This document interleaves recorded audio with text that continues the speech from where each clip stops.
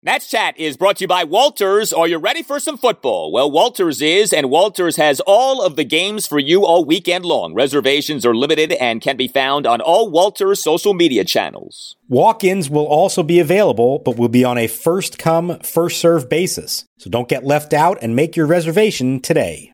Hey, Nat Chat listeners, thanks for downloading and subscribing as always. Before we get started with the show, just want to give you a heads up. Al's mic was struggling just like Josiah Gray in the first inning, so you'll be hearing his Zoom feed for the first segment today, but at about minute 11, you'll be back to hearing the same microphone you always hear from Al. Appreciate you listening, and we'll talk to you soon as we recap now the Nats' 9-8 loss to the Rockies.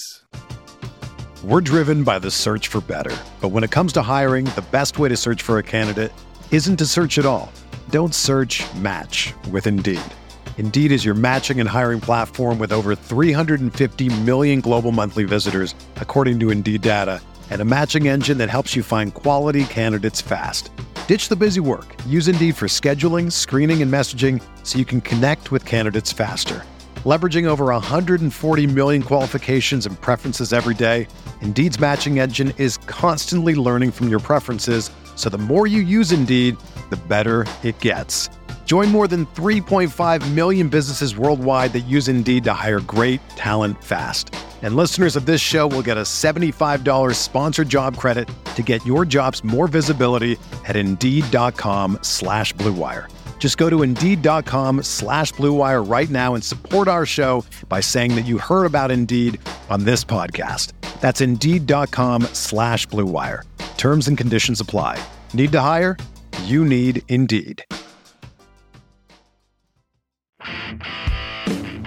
The 0-1, runner goes from first, now stops in a drive well hit to left center field. Ranging back Hampson to the warning track, to the wall, climbing the wall, and there it goes! Lane Thomas with a 3-run homer to the first row of the Brewhouse Red seats. And the Nationals lead it now 6-2. 2 balls, 2 strikes. Maldonado holds his high set. He deals. Swinging a long drive to right. This is way back, and it is long, long gone. Off the facing of the upper deck, Rockies are in front on Sam Hilliard's 11th home run of the season. Finnegan looking in, series of signs. Runners second and third, 1 out. A run home, the score tied 8-8, top of the 9th. Here's the set, here's the pitch. Swinging a line drive into left field, a base hit. That'll score 1 run, and the Rockies are back in front here in the top of the 9th inning. It's Colorado 9 and Washington 8. And welcome to Nats Chat for Saturday, September 18th, 2021, along with Nationals insider Mark Zuckerman of MASNsports.com. I'm Al Galdi, host of the Al Galdi podcast. Well, the Nationals on Friday night, a 9-8 loss to the Colorado Rockies in game 1 of a 3-game series. The series is taking place at Nationals Park, although if you just look at the box score, you'd think that maybe this happened at Coors Field. This was a Coors Field-esque game, a whole lot of offense, a whole lot of back and forth, not a whole lot of pitching. Mark, I guess you could say that the Nationals were gracious hosts in that they made the Rockies feel just at home on Friday night. So I had the exact same thought, Al, watching the end of this game. And my thought is, if this is what the games are going to be like between these teams at Nationals Park, what are the games going to be like in a week and a half when they meet at Coors Field? It's going to be 5 hours instead of 4 hours. And God knows what the final score of those games are going to be. This was absolutely a Coors Field-esque game. It was like, can anybody get anybody out, please? And the answer, unfortunately, is no, at least if you're a member of the Nationals bullpen. And it's troubling. I mean, I know we're not going deep into, wins and losses here, but the way they keep losing these games is, to me, really demoralizing, because there was a point a few weeks ago that we thought, yeah, you know what, this bullpen, there may be some interesting parts in there. And at this point, it's hard to say that there's anybody in there that you're really excited about moving forward. They all may have their moments, but to me, they are on fumes at this point. And these last 2.5 weeks are going to be really tough when you have to keep calling on the same guys over and over and somehow expect the results are going to be different. The bullpen cannot be trusted at all. Each guy is capable of doing well, but each guy is also capable of being a complete mess. No one is immune to being a mess. And when it comes to moving forward, save for the Matt Albers principle of any reliever in any given year is capable of doing anything, you don't feel great about any of these guys. I mean, you just do not feel any real confidence in any of these guys. And unfortunately, we have to put Kyle Finnegan into that mix at this point. Like, he has done some good things, but he's not someone at this point who you feel great confidence in when he goes out there. He does not look confident. Now, I know, it's not always easy to figure out, like, how is a guy feeling inside? But, he gives up that leadoff home run in the 9th inning, and you could see it on his face. It's almost like he felt like something like that could be coming. And then the inning got away from him beyond that.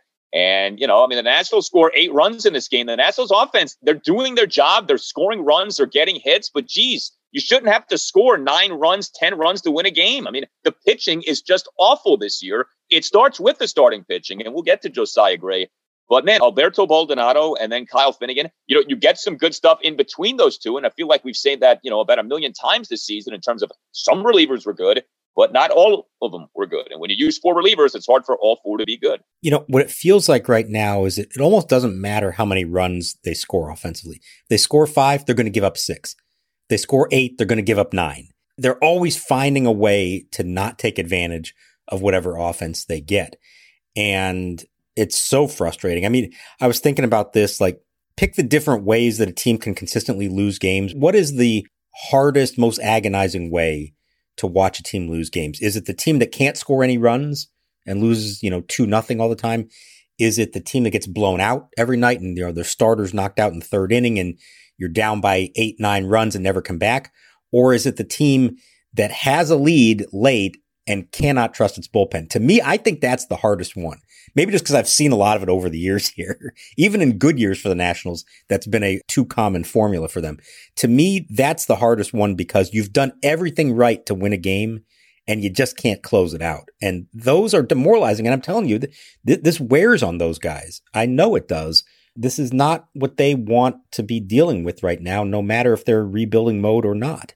I think certainly from an emotional standpoint, that's the worst way to lose a baseball game. And the Nationals keep losing games. Oh, by the way, the Nationals officially eliminated from postseason contention on Friday night. That may surprise some people. That had not yet actually happened. It happens on Friday night. So you can remove any thoughts of the Nationals pulling off any kind of miracle run here. They will, in fact, not be making the postseason this year for a second consecutive year. And it is something else. This will go down as the first time since 2010, 2011 that the Nats missed the playoffs in back-to-back years. I mean, that's a pretty remarkable achievement for an organization to have. So I do salute the Nationals in that regard. But yeah, it is another playoff-less season. And, we hope it's not the start of like a run of 3, 4, 5 years without the postseason. But that'll be the job of the front office to avoid that here. So with the bullpen on Friday night, Alberto Baldonado comes into the game top of the 6th, runner on second, 1 out, gives up a 1-out RBI single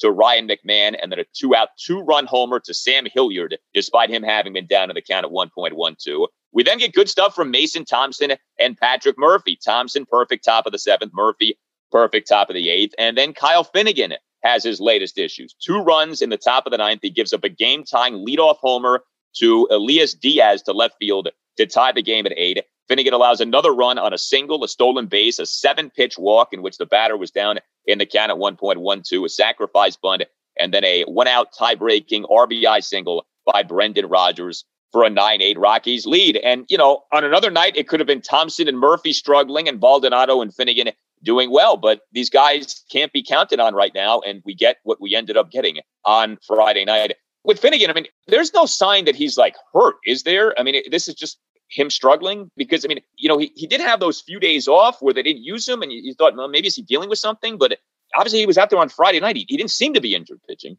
We'll never know for sure without them saying anything. But to me, it's not maybe an injury, but I think he's just worn down. I think a lot of these guys are. I think they're on fumes at this point. They are essentially pitching every other day. It's not 100% accurate in every case, but it feels like every one of those guys has to pitch every other day. And if you think about that over a long season, it's essentially an 80-game pace for everyone. That's too much. Now, I understand why they're in this position. It's because the starters aren't going deep, and Davey Martinez has to use 4 relievers every night. Well, if you have an 8 or 9-man bullpen, that means pretty much every other night that you're pitching. So I think especially in Finnegan's case, when you're the only one that they really have faith in, and you're going to pitch in every close game, and by the way, the team is in close games all the time.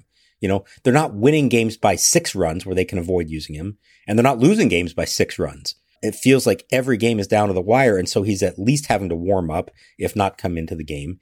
I just would not be surprised at all if at this stage, this late, if he's just worn down. And that doesn't mean he's hurt, but it's a tough spot to be in. You know, we have to remember he's only in his second big league season, and last year was 60 games.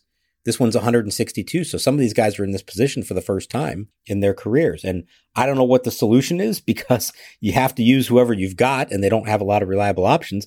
To me, the best thing that could happen would be for a starter to go 7 or 8 innings and the offense to score a bunch of runs, and you can, use one reliever for 2 innings and close out the game and give everybody a day off. But this team is just not built to do that right now. Hey, Nats fans, are you looking to buy or sell a home or an investment property? If so, contact Jamie Coppersmith and the Coppersmith Group at McInerney Associates. A huge Nats fan right from the get-go in 2005, Jamie has repeatedly been recognized by Washingtonian Magazine as a top-producing real estate agent across the DMV. Referred to by a client as a Jedi Master of real estate, he will bring his expertise to bear on your behalf, helping you understand and navigate this challenging real estate market. Jamie is a 5-tool agent who's as patient as Juan Soto at the plate. He has his own version of Moneyball, a strategic and statistical market-based analysis that balanced with a deep respect for your specific real estate needs, goals, and timeline. So whether buying or selling, call Jamie Coppersmith today at 202-525-7471 or visit his website at thecoppersmithgroup.com. That's Coppersmith with a K. We're driven by the search for better. But when it comes to hiring, the best way to search for a candidate isn't to search at all. Don't search, match with Indeed. Indeed is your matching and hiring platform with over 350 million global monthly visitors, according to Indeed data, and a matching engine that helps you find quality candidates fast. Ditch the busy work. Use Indeed for scheduling, screening, and messaging so you can connect with candidates faster. Leveraging over 140 million qualifications and preferences every day, Indeed's matching engine is constantly learning from your preferences, so the more you use Indeed, the better it gets. Join more than 3.5 million businesses worldwide that use Indeed to hire great talent fast. And listeners of this show will get a $75 sponsored job credit to get your jobs more visibility at Indeed.com/Blue Wire. Just go to Indeed.com/Blue Wire right now and support our show by saying that you heard about Indeed on this podcast. That's Indeed.com/Blue Wire. Terms and conditions apply. Need to hire? You need Indeed. Fastball inside, ball 4. So back-to-back walks to start the game for Gray. And he is in trouble already. 6 pitches to Hampson, 7 to Rogers. Frustratingly, 1-2 on Hampson, 0-2 on Rogers. Visit the mound now from the catcher. So the Nationals starting pitcher on Friday night was Josiah Gray, and he struggled again. Struggled for a 4th consecutive start, 5 runs in 5 1/3 innings. Now, I think he was better than that final line indicates, but the better only goes so far. He only gave up 3 hits, that's true, but each hit was an extra base hit, a homer and 2 doubles. He issued 4 walks and a wild pitch, as the control now really has emerged as the thing. You know, there's still that home run problem, but man, is he walking a lot of guys. He did have 5 strikeouts. He threw 58 strikes versus 36 balls on 94 pitches. It looked like it was going to be a disaster of an outing, beginning with that first inning. 2 runs in the top of the first. Gray issues a leadoff 6-pitch walk of Garrett Hampson, despite him having been down to the count at 1.12. Then Gray issues a wild pitch. Then Gray issues a 7-pitch walk of Brendan Rodgers, despite him having been down to the count at 1.02. Then Gray gives up a first-pitch RBI double off the right field wall to Charlie Blackmon on what was nearly a home run. Then Gray gives up a 1-out first-pitch RBI sac fly to Charlie Crone. Now, Gray does then settle down. After that double by Blackmon in the top of the first for the 2-0 Rockies lead, Gray retired 14 of 15 batters. So that was good. But he then gives up 2 more runs in the top of the 5th, strikes out the first 2 batters, but then issues a walk, a 2-out 8-pitch walk of Garrett Hampson, despite him having been down to the count of 1.02. Then Gray gives up the homer, the 2-out 2-run homer by Brendan Rodgers on an 0-2 pitch into the Rockies bullpen behind the left center field wall to cut the Nats deficit to 6-4. And then Gray gets charged with a run in the Rockies' 3-run sixth, during which he gave up a leadoff double to Trevor Story on a 1-2 pitch. There were a number of counts in this game in which Gray had guys in put-away territory, did not put those guys away, and that in conjunction with the walks leaves us with yet another subpar outing for Josiah Gray.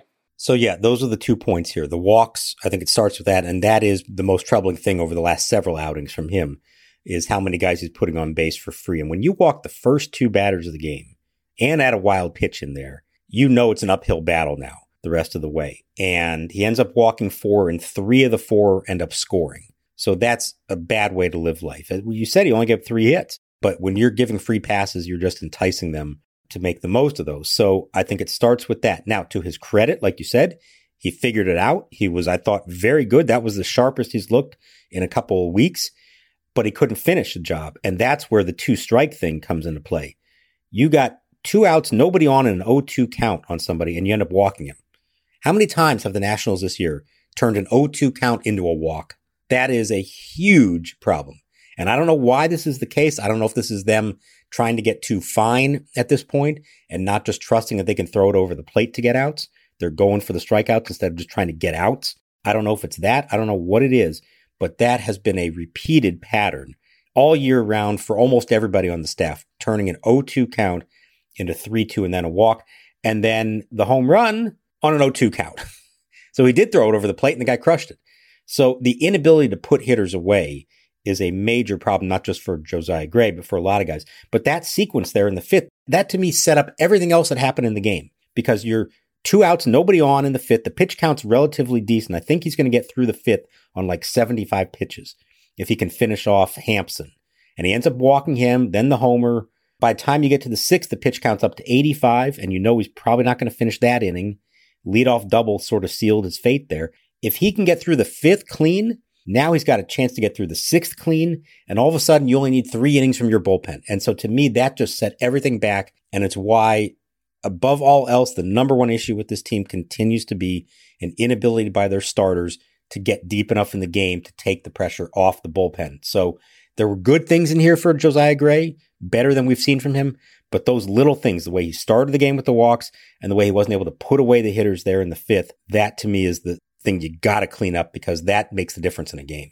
Josiah Gray now has thrown 53 and a third major league innings this season with the Nats and the Dodgers. His overall numbers include an ERA of 6.24, a WHIP of 144, a home runs per 9 innings of 3.04, and a walks per 9 innings of 4.56. He now has had 4 consecutive bad starts off having begun his tenure with the Nationals at the major league level with 5 consecutive good starts, to varying degrees. So the number of bad starts now is nearly equal to the number of good starts. I was going to say this is troubling.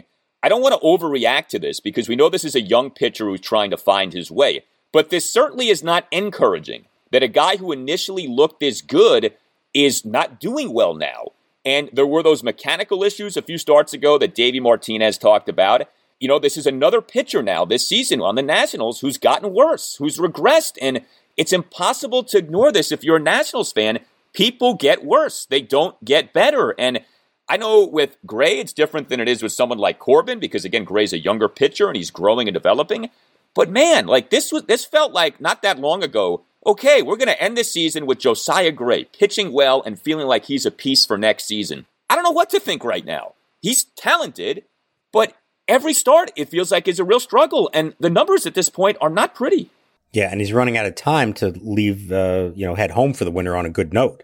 I think he's probably got, 3 more starts maybe? Yeah. So, this would have been a really nice one to establish that in. And again, that stretch, that's a 15-batter stretch, and he looked very good. And it was like the switch flipped somehow for him. Those first couple batters, it was the same problem. These are non-competitive pitches that are starting out of the zone and finishing even farther out of the zone. And then all of a sudden after that, he clicked and he's getting ahead in the count, breaking balls that start at the knees and then break down. And that's how he's getting them to swing and miss at it. And then, the blips there at the end that kind of ruin it for him. So, I guess I could say this was better, that there were some better signs in those last few ones. But he needs a quality start here at some point. I'm not talking about the literal definition of a quality start, 6 innings, 3 runs, although that'd be nice too. But just a start that when he walks off the mound, you can say, okay, that was good. That was something to build off of. And like we said, he's running out of time. He's only got 3 more of these, I think, before the season's over. Yeah, and you could argue the 2 worst things you can do as a pitcher are give up homers and walk batters, and those are his 2 biggest problems. That's concerning. He gives up homers, and he walks batters, and those 2 things in concert are particularly damaging.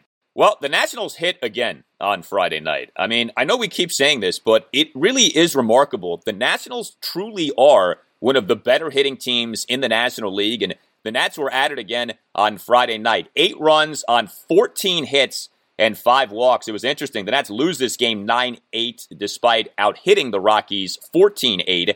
We know that the Rockies are not a good pitching team. The Rockies are never a good pitching team. I don't know that the Rockies ever will be a good pitching team because of that field and because it's kind of a self-fulfilling prophecy thing of good pitchers don't want to go there, and so the bad pitching just continues.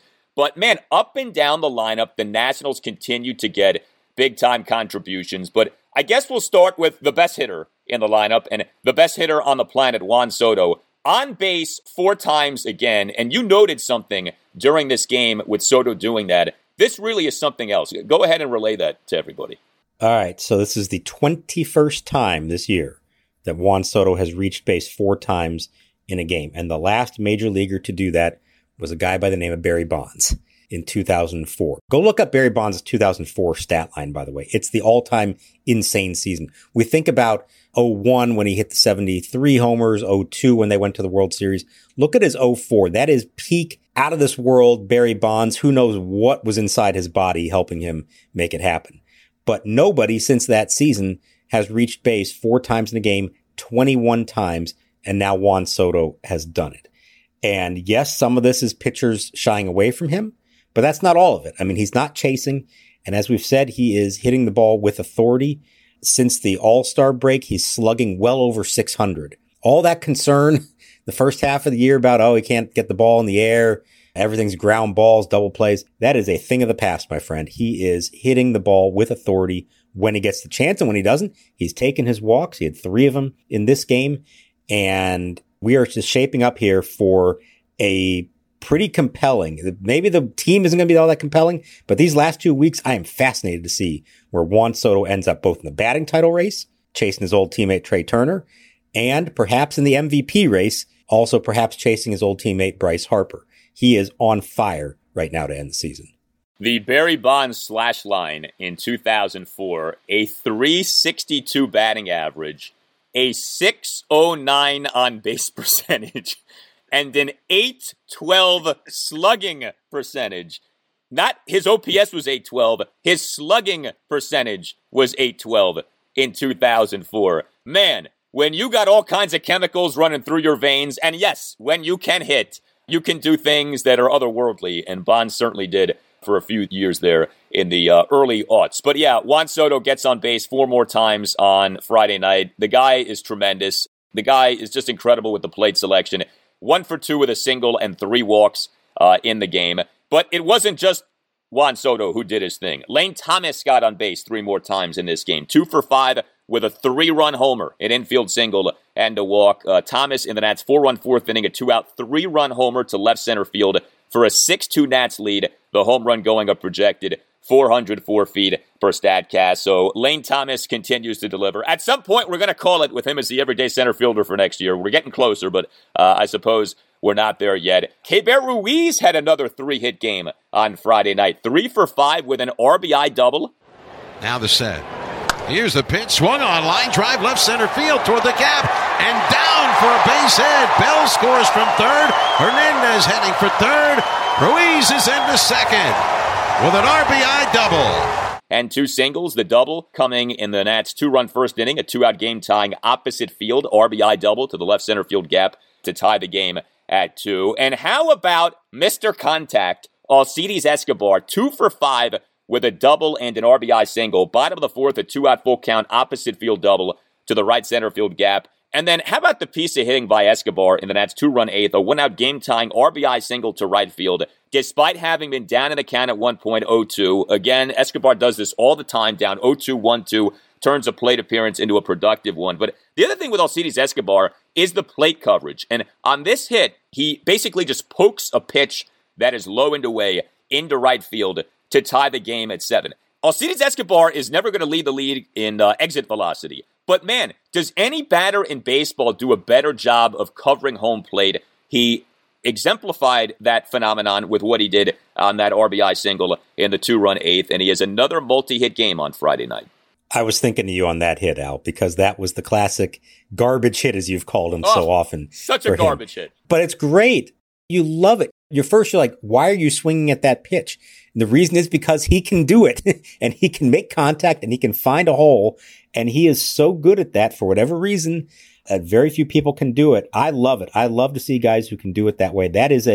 He would have fit right in 1985 on the Cardinals, right? He would have been perfect on that team at Busch Stadium with the artificial turf. Here's a stat. I did not realize this until I saw it flash on the screen. Then I looked it up, and it's gotten even better thanks part to that hit. This season with runners in scoring position, Alcides Escobar is hitting .392. And it's not that small a sample, 20 for 51 with runners in scoring position. That is really tremendous. And I don't know what the strikeout numbers are, but he must have hardly any strikeouts in those situations either. He's just getting the bat on the ball and finding a hole. I love it. I'm not saying this guy's a future star. I have no idea what he still has in him beyond this year, but it's been a lot of fun to watch. It's been really one of the true pleasant surprises of the season. And whether it's with the Nationals or whether it's with someone else, I hope for his sake, he gets a decent contract this winter and has a whole second career here, because here's someone who looked like, by all accounts, his major league career was over the last few years. He has earned the right to be a big leaguer with what we've seen from him this year. 60 plate appearances for Alcides Escobar with runners in scoring position this season. OPS of 1,019. So it's not like just a bunch of singles. He's slugging .588 with runners in scoring position. And to answer your question, just 8 strikeouts with runners in scoring position on the year. Yeah, that's going to be an interesting price point come the offseason. I'm assuming the Nats are going to re-sign Alcides Escobar and they're going to want to bring him back. I mean, I suppose you say, hey, just here's a 1-year contract, but I don't know. Maybe someone out there offers him a multi-year deal, like gives him a 2-year deal. You know, you don't know. That he has been the offensive force, ? That he has been this year is really shocking. He was legitimately one of the worst players in baseball in his last regular season, 2018. I'm not exaggerating that when I say that. He had a WAR of minus 2.2 per Baseball Reference that year, and that he has produced as he has this year for the Nationals. I mean, it's all relative. Like, he's not an elite shortstop or anything like that, but he's been a productive one. And this ball-to-bat skill that he possesses that so few guys now possess, it really is remarkable. And if you watch the Nats on a day-in, day-out basis, like a lot of people listening do, although more and more I think people probably are just listening to this podcast to follow the team, which is just fine either way. But I really respect what Alcides Escobar does. That's not an easy thing to do. Like, if you need an at-bat in which the guy has to make contact, your life's on the line at this point. Is he not the guy you put your life on the line with on the Nationals? Like, Alcides will make contact. Who knows what happens with it? But you know he's going to put the bat on the baseball. Yeah, no, I'm with you. I'll take him over Soto just for putting the bat on the ball. Yeah. Let's be clear here. I'm not saying with the game on the line, I want Alcides Escobar at the plate over Juan Soto. But if it's just we have to make contact in this at bat, yeah, I'll take him. And, you know, it occurs to me, we were just talking about who knows what kind of contract he might get. If you're the Nats, would you maybe before the season is over, come to him with an offer? Say, hey, we're going to bring you back for 1 year, $5 million, and we'll throw an option in on top of that. Something like that. Just to not even let him have a chance at free agency, just to make sure. And maybe it's a deal that, because it's still relatively low, that if you do find a bigger name shortstop out there that you want to add, you can do that and he can still be a utility guy. We don't really know what's going to be with Luis Garcia, Carter Kieboom. There could be other opportunities for him to play at other positions, and maybe jump the gun on that one. While the feeling's good here, and don't let somebody else swoop in and take him from you. Obviously, he's happy here. It's gone well. Maybe make him an offer here before the season's over. Yeah, I mean, if he's open to it, I'm almost like maybe he would want to see what the market gives him. But yeah, if this is going to be the dark winter that a lot of people are anticipating, a guy in his mid-30s like this maybe should just jump on an offer like that. It's always an interesting thing in baseball, right? Like, what are the trends? And the trend for so long has been against guys like Alcides Escobar, right? Contact hitters don't hit for a lot of power. But this is kind of one of those classic things of zigging while zagging, like that which is not popular, that which is not in fashion, all of a sudden becomes more valuable because it's a resource that is in scarcity, right? It's not something that a lot of people can do. So if you have someone who can do something that a lot of other people can't do, by definition, that's value. And, we understand it's not going to be something that's going to cost you a ton of money to keep this guy, but he has this unique skill that many others do not. So why not take advantage of that for another year? It's a stunning deal, right? An early July trade, cash considerations to the Royals. The Nats made this trade out of desperation. I mean, it's not like they were, lusting after Alcides Escobar all this time. It was like trying to just, fill up lineup spots with all these injuries. And they make this trade, and Alcides Escobar has been a fixture in the middle of the infield ever since then. It's maybe the single most stunning thing about this national season.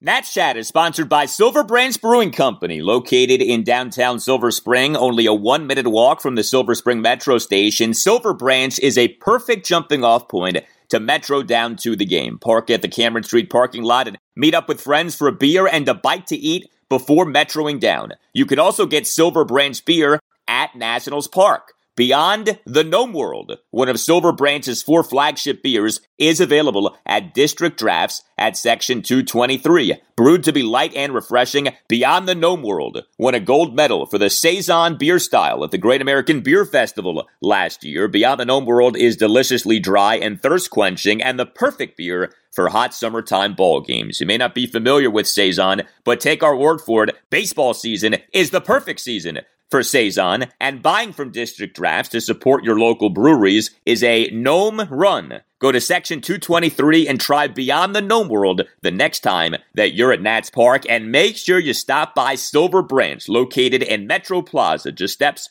from the Silver Spring Metro. Silver Branch Brewing Company, when you come in, let them know that the Nats Chat podcast sent you. Hey Nats fans, this is Eric Bramer, play-by-play broadcaster for the Fredericksburg Nationals. Time is running out to see the Fred Nats in their inaugural 2021 season at beautiful new Fred Nats Ballpark.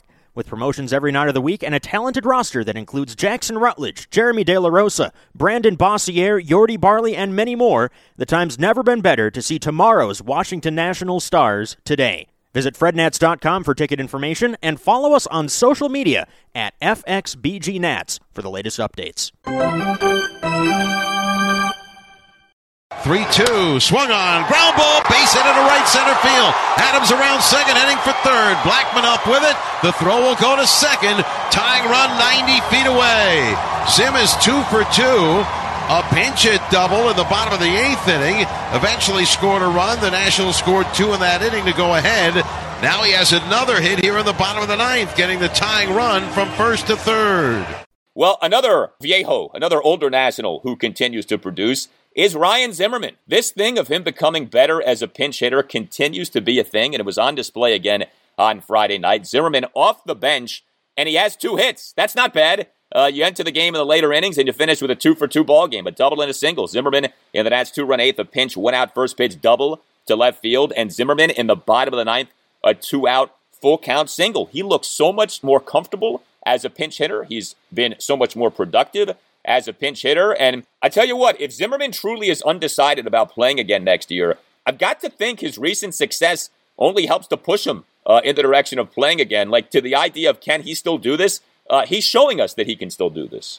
Yeah, I agree. If he's going to walk away from this right when things are starting to go well, that's a tough thing to do. Yeah. I mean, it's just human nature. You say, hang on a second, I can still do this.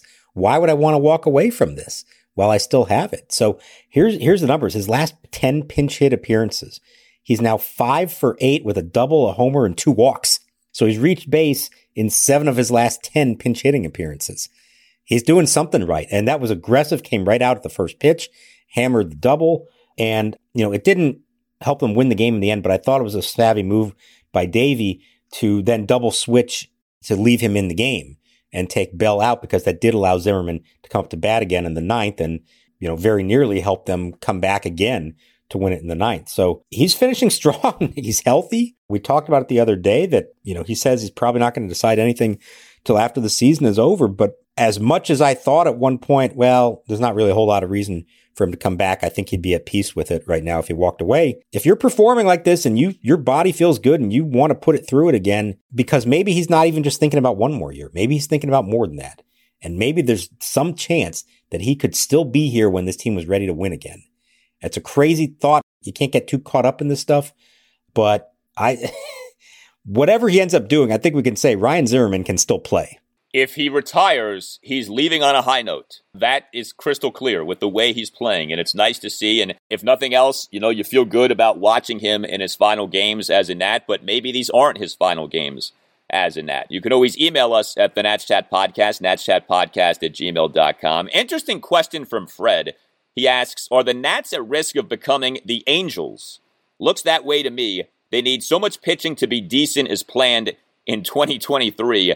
With Strauss and TOS, he is no longer a true number one, and from there, it's maybes and guys who don't have it. So I guess what Fred is getting at is, as the Angels have wasted Mike Trout, are the Nationals in danger of wasting Juan Soto? Of course, the counter to that would be the Nationals have already won a World Series with Juan Soto, so you can never say that the Nats are wasting Juan Soto the way that the Angels are wasting Mike Trout and wasting Shohei Ohtani, and to a degree wasting Anthony Rendon, and there have been some others in the mix over the years as well. The Angels, it really is shameful what's happened with them. And the Angels do spend money, so it's not like they're not trying.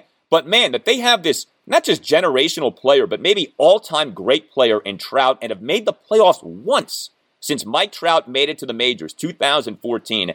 That's something else. Like, whatever you want to say about the Nationals, they haven't won a lot of playoff series, but they won the World Series, and they at least have made a bunch of postseasons.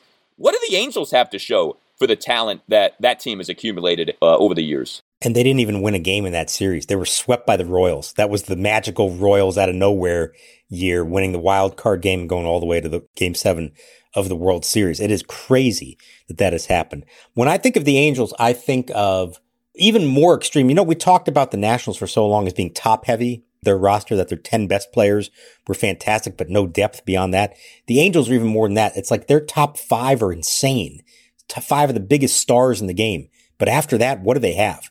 Especially on the pitching side, they just have nothing.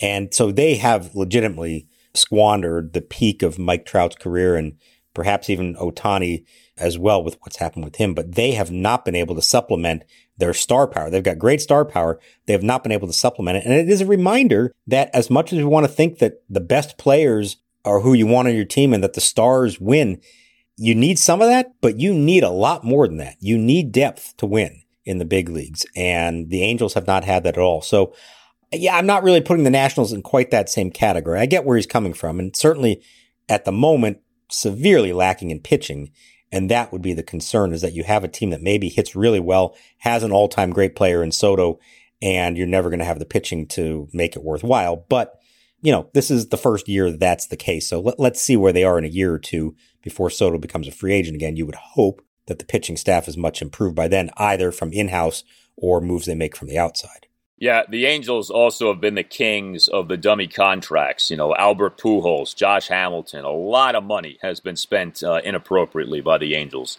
over the years. We also want to note this. So we ask you guys all the time to subscribe to the podcast, leave 5-star ratings for the podcast, write like a 1 or 2 sentence review for the podcast. You can do those things on Apple Podcasts. It helps out the cause of the pods. That's why we ask for that. We got this comment recently from Mike on Apple Podcasts. He says, Nats Chat keeps me sane on my morning park walks in a virtually lockdown Chiang Mai, Thailand. Thank you. So as Mike is dealing with the lockdowns in Thailand, he's listening to the Nats Chat podcast. I love anecdotes like that. So thank you, Mike. We salute you. Thank you, Mike. And we need to put up a map and like with a peg for every country that we've now hit. I mean, we are literally all over the globe. It's really cool to see this. We've heard from so many of you from all over the globe. And it does show you that as much as we think of, especially baseball, as kind of like this, people love their local team. It's so much easier now than it used to be a fan of a team no matter where you are. Because you can stream games, because you can listen to podcasts, because everything is there for you at a fingertip because of the internet. It's really cool to see how many Nationals fans there are literally around the globe. And every time we hear from them, it just makes me appreciate what we've got here. It's really a special thing, and I'm glad to hear from all of you. Well, the next time there is international conflict, as Jerry said years ago, look to the cookie, look to the Nats Chat podcast, because we can maybe unite countries, people who are engaging in differences, bring them together with the phenomenon that is the Nats Chat podcast. You tell us what you think. You can always email us, natschatpodcast@gmail.com. We continue to welcome your tales of October 2019. How did you experience the Nationals winning the World Series? Also, we're looking for predictions for 2022 for the Nationals. Again, just record yourself speaking into your phone, and you can send the file to us, and we'll play what you say on the podcast. The email address, natschatpodcast@gmail.com. You can follow us on Twitter @Nats_chat. You can get yourself a Nats Chat Podcast t-shirt as well. Just go to natschatpodcast.square.site. All Nationals radio highlights on Nats Chat are courtesy of 106.7 The Fan. For Mark Zuckerman, I'm Al Galdi. We'll talk to you next time on the Nats Chat Podcast. It is Escobar, and he swings and hits it into left center. Back at the track, it is dropped. Cespedes couldn't make the catch. How about that effort? Digging around third. Here comes Escobar. 1-0 Kansas City. An inside the park home run for Alcides Escobar to start the World Series. I can't believe he threw a fastball over the plate first pitch. It's the 12th inside the park home run in World Series history. But again, you have to pitch Escobar as if the count is 0-2 when he steps into the batter's box. You know he's swinging.